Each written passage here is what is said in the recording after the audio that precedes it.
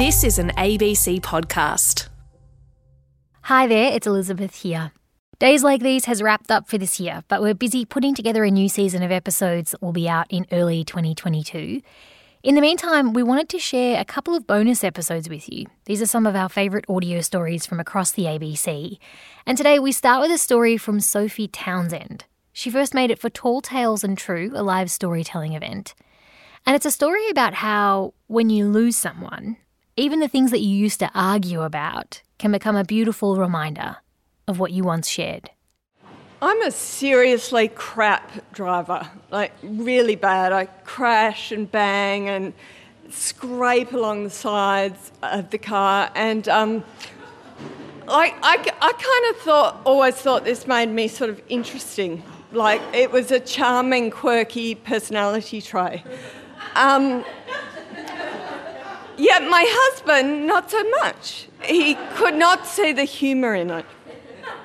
And you might say it was a source of tension in our marriage. We had some fairly explosive fights about it. So I developed these lies about the car. Like I'd bring it home and say, well, I parked in the shopping centre and I just came back and the door was like that. Or someone ran into the back of me and sped off, and there were no witnesses because there never are on Parramatta Road. He didn't buy any of it. In a couple of years ago, he was diagnosed with lung cancer, and he was given a 25% chance of survival, 1 in 4. And we took that 25% chance and we ran with it, and we hoped and dreamed and prayed and battled. And he went on this really intensive chemotherapy regime where he'd go into hospital twice a week and they'd stick a needle in his arm and he'd have it come into his body from a drip in a black bag. And the nurses and doctors who dealt with the black bag had masks and gloves and full body gowns. So this was some serious shit. This was, all it needed was a skull and crossbones to really lay home the point. And in that time, and they don't tell you this in the cancer books, there was an awful lot of driving to be done. I had to drive him... They don't say. I had to drive him to and from chemo, and then to and from radiotherapy, and then to and from specialists who told us that the chemo hadn't worked, but there was an experimental drug that he might be able to take. And about 2 months into the treatment regime, he was really sick from the chemo.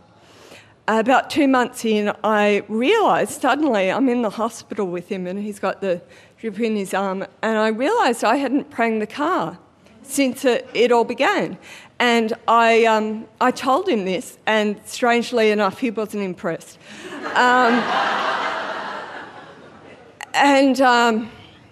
Then one day, he went into hospital for a few days because he got an infection, which is quite easy when you're on chemo and quite dangerous when you're on chemo because your immune levels are so low. So, you get a temperature and you bang straight in there. And I was driving down Missenden Road to RPA to visit him because he'd stayed in overnight. And I was driving, and out of the corner of my eye, I saw this 15-year-old girl carrying a puppy, and I could see it happening.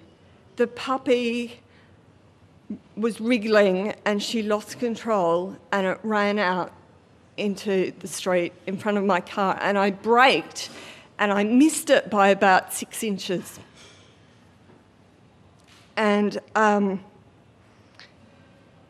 I did what I swore that I would never do, because I always thought if I was if I was in an accident where someone else had caused it, which hadn't seemed very likely up to that point, I would never shout at them, because there is nothing worse than being shouted at by someone you've just nudged, really. But I got out and I yelled and I screamed this torrent of really dreadful abuse of this poor 15-year-old girl, and she's running around trying to get the puppy, and I'm yelling and I look like a crazy woman. And I realised at that moment why I hadn't pranged the car. I realised that with all the hoping and the dreaming and the battling and the chemotherapy, that my husband was dying, and I had this really limited amount of time left with him, and there was no way that I had time to lose concentration and bang the car and take it to the mechanics. It was so precious. And, I thought about all the times I'd lied to him about the car, and I used to do this really pathetic thing of driving the car after a prang and hiding it down the street, and then spending the next week saying, we should walk more. We should really walk more. So at least I could stretch the time out between prangs. And a couple of months after that infection, he died.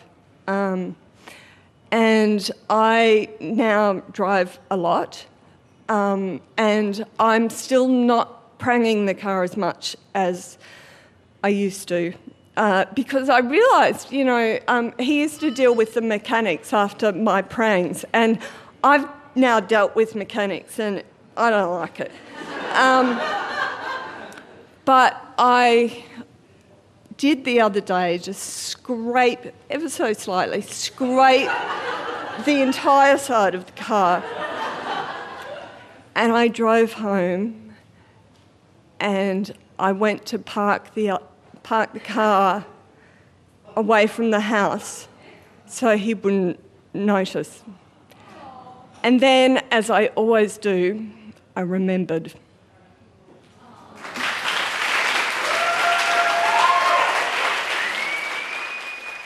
That story was written and performed by Sophie Townsend for Tall Tales and True, a live storytelling event.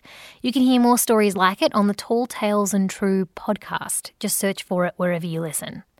The episode was produced by Judy Adair and Melanie Tate, and the executive producer was Tom Wright. Before we let you go, I want to say a huge and very heartfelt thank you for joining us on days like these this year, for listening and spending your time with us. We know how valuable it is. So from all of us here, a safe and very happy holidays, and we can't wait to see you again in 2022. I'm Elizabeth Coolass. See you next time.